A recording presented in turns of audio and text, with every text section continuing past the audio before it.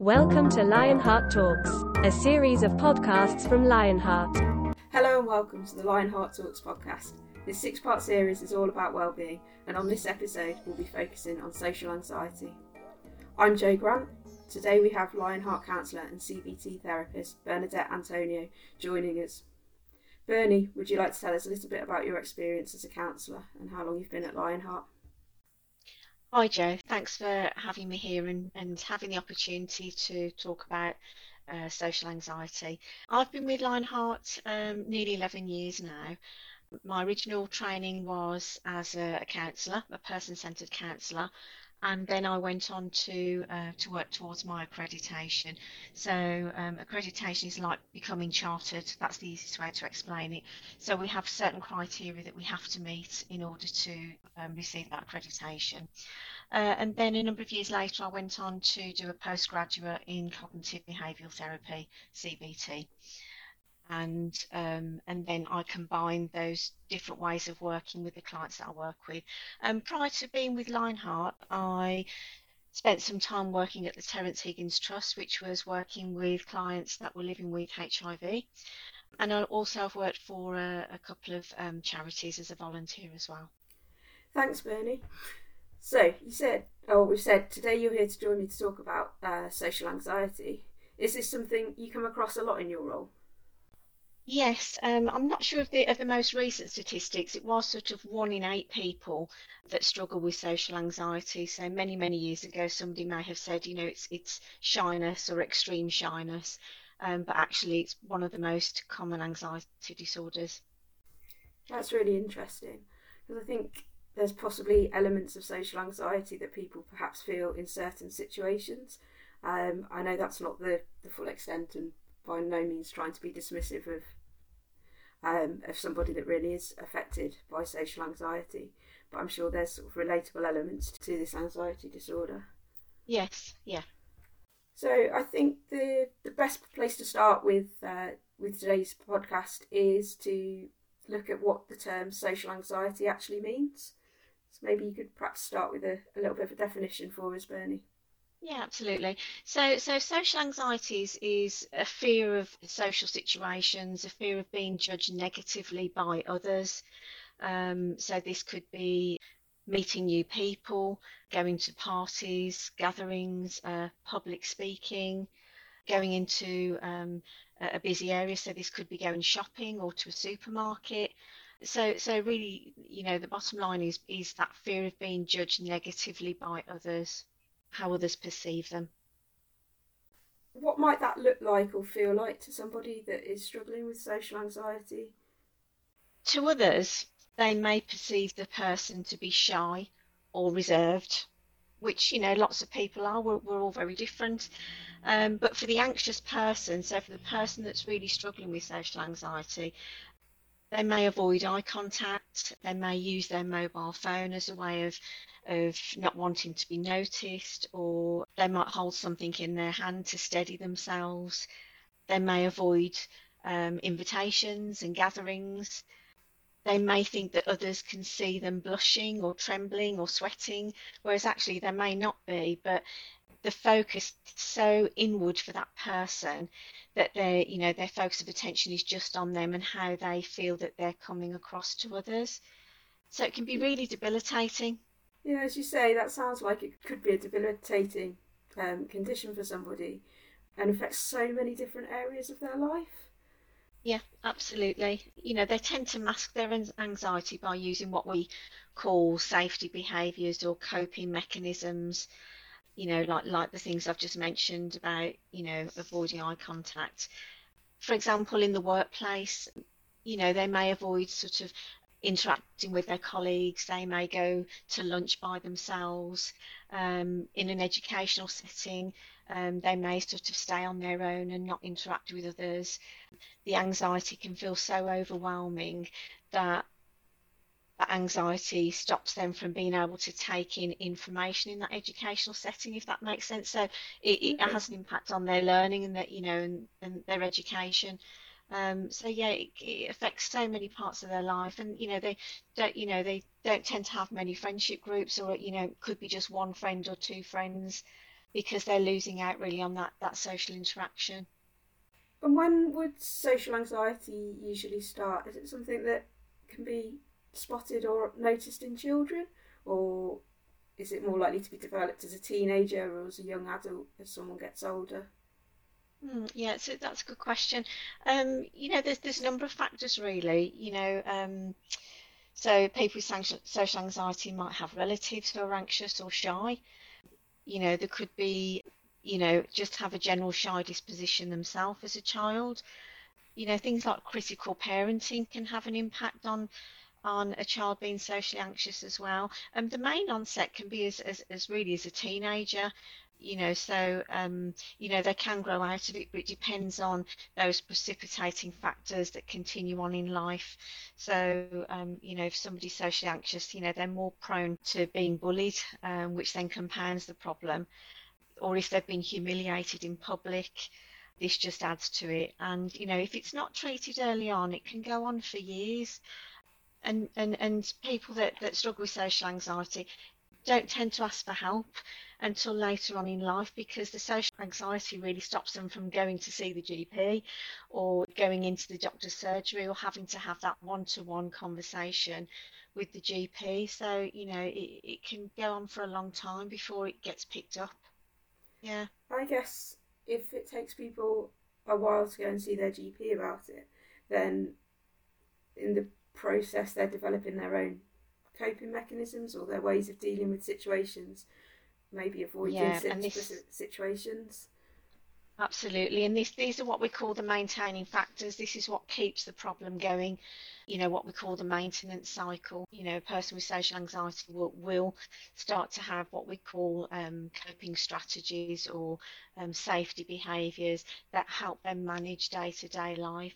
So, some of the things that we've mentioned already, not accepting invitations, and then that can lead to low mood because, especially, as a younger person, they feel that they're losing out on their, what should be the best years of their life because they're so anxious. They feel that they can't go to social gatherings, or if they do go to social gatherings, it would be quite common that they may maybe try and have a few drinks to help settle their anxiety, which can lead to them drinking too much to try and cope, which is another problem in itself. So there's these safety behaviours, coping mechanisms help them manage these situations, but actually it just keeps the problem going, it maintains the problem. So what we try and do, we'll come on to that after, but what we try and do is to help the person start to reduce these coping mechanisms so that they start to experience themselves that they don't need to have these safety behaviours in place to be able to cope in life, but we'll come on to this after. Yeah, we can look at that in a little bit more detail, I think, as we get through the podcast, can't we? Mental health just generally is such a complex subject, isn't it? And it's something that it's still taking time to understand. Lots of people don't know that there are different types of anxiety, or what they call anxiety disorders, but there's lots of things. There's general anxiety, there's social anxiety, there's OCD, there's post-traumatic stress, and lots of people don't realise there are lots of different areas of anxiety, and social anxiety is one of the most common ones.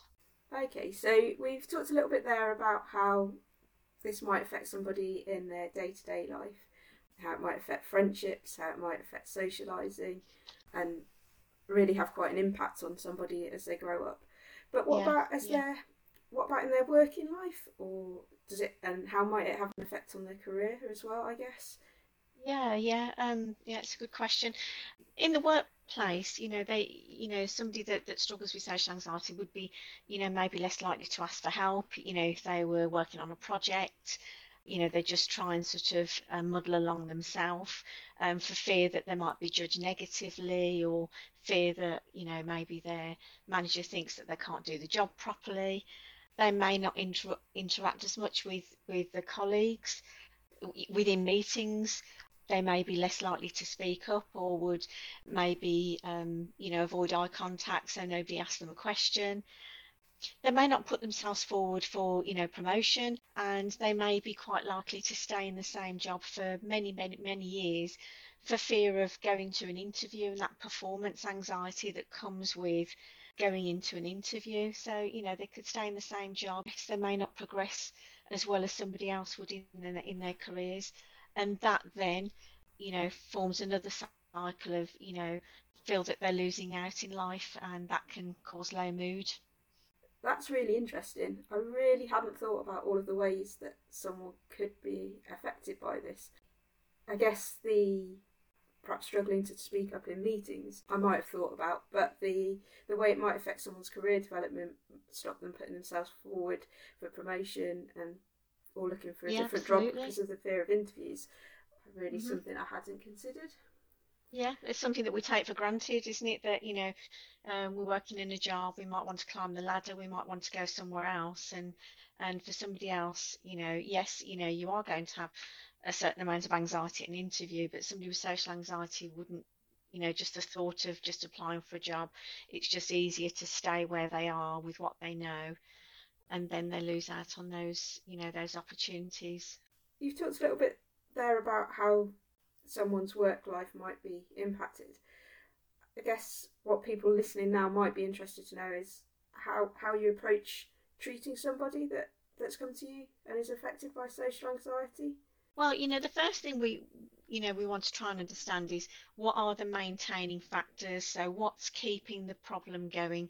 And, what keeps the problem going is what we call those safety behaviours or those coping mechanisms. So avoidance, lack of eye contact, withdrawing from social situations, not interacting, they're the maintaining factors. Okay. We start to look at, what's keeping the problem going, and then we start to learn to challenge those. So first of all, we look at the client and what their negative thoughts are about the situation, and start to help them to learn to identify these negative patterns of thinking and start to challenge them. So what we call cognitive restructuring. So we get them to understand what negative thoughts they're having about the situation and how can they start to think about this differently. We'd also look at things like relaxation techniques. This could be mindfulness, or it could be certain breathing techniques to help keep them calmer in certain situations. But one of the really great things that tends to help is getting the client to challenge themselves in these social situations.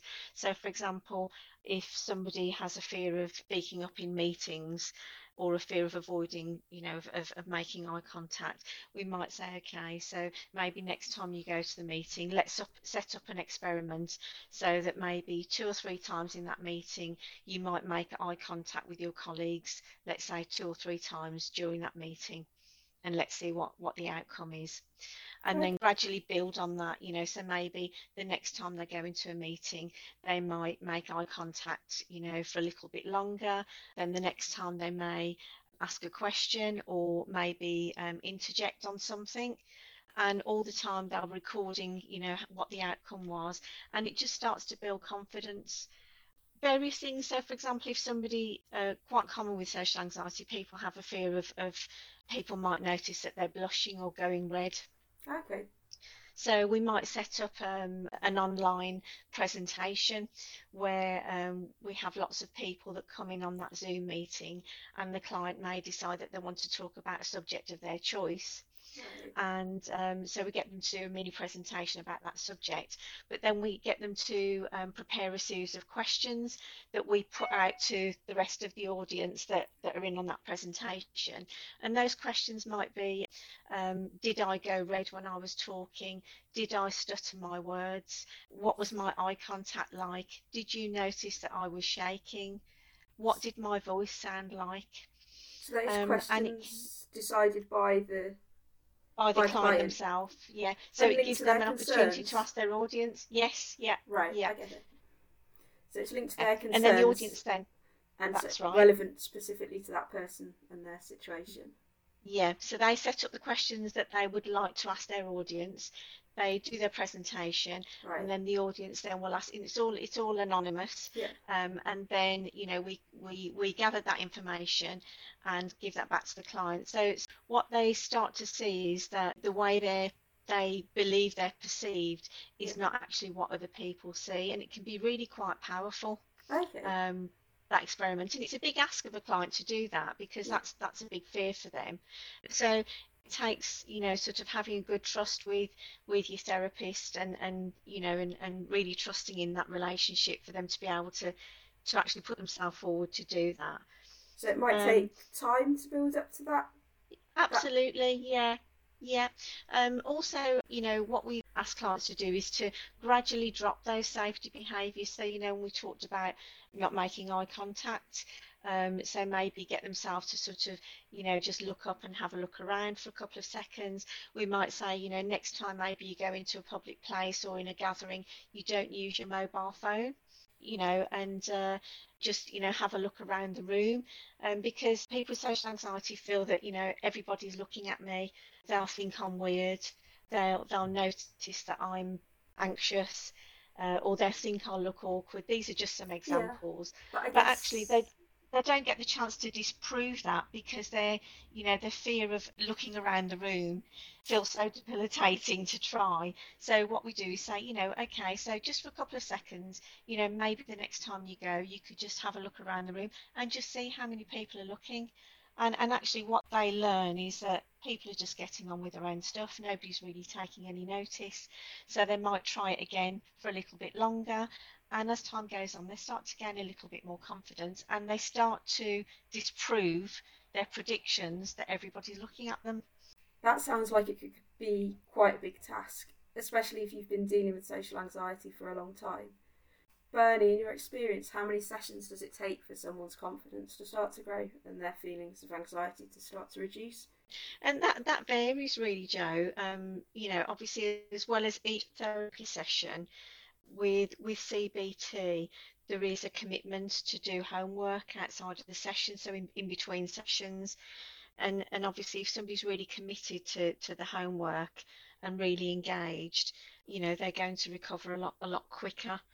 So for example, the homework might be, those behaviour experiments that we talked about, or challenging negative thoughts, or practicing making eye contact, relaxation techniques. This is the homework that we're talking about. Okay. So the more committed and engaged somebody is, obviously, the quicker we'll see them, recover and get better and grow in confidence.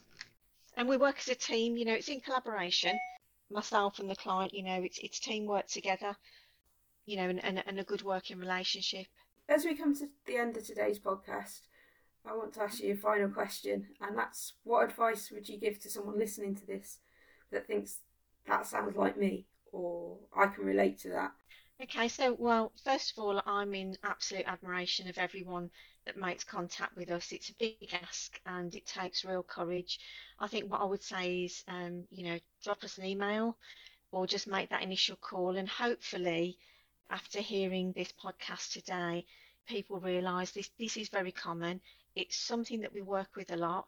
So it's just taking that initial step, and let's work together to help you feel better. We want you to remember Lionheart Counselling is available for free to RICS professionals and their partner or spouse, with our in-house counsellors, Bernie and Mark.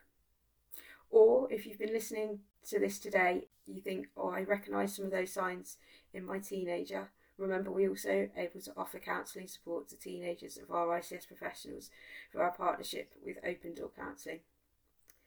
So thank you all for listening to Lionheart Talks podcast. If you've been affected by what we've been talking about today, then please do take a look at the Lionheart website to see how we can support you further. I've been your host, Jo Grant, and I've been joined today by our lovely guest, Bernadette Antonio. Thanks so much for joining us on Lionheart Talks, and we hope you've enjoyed the episode. Subscribe now on your favourite podcast platform to hear from us again, and don't forget you can find out more about how we're helping surveyors and their families on our website, lionheart.org.uk.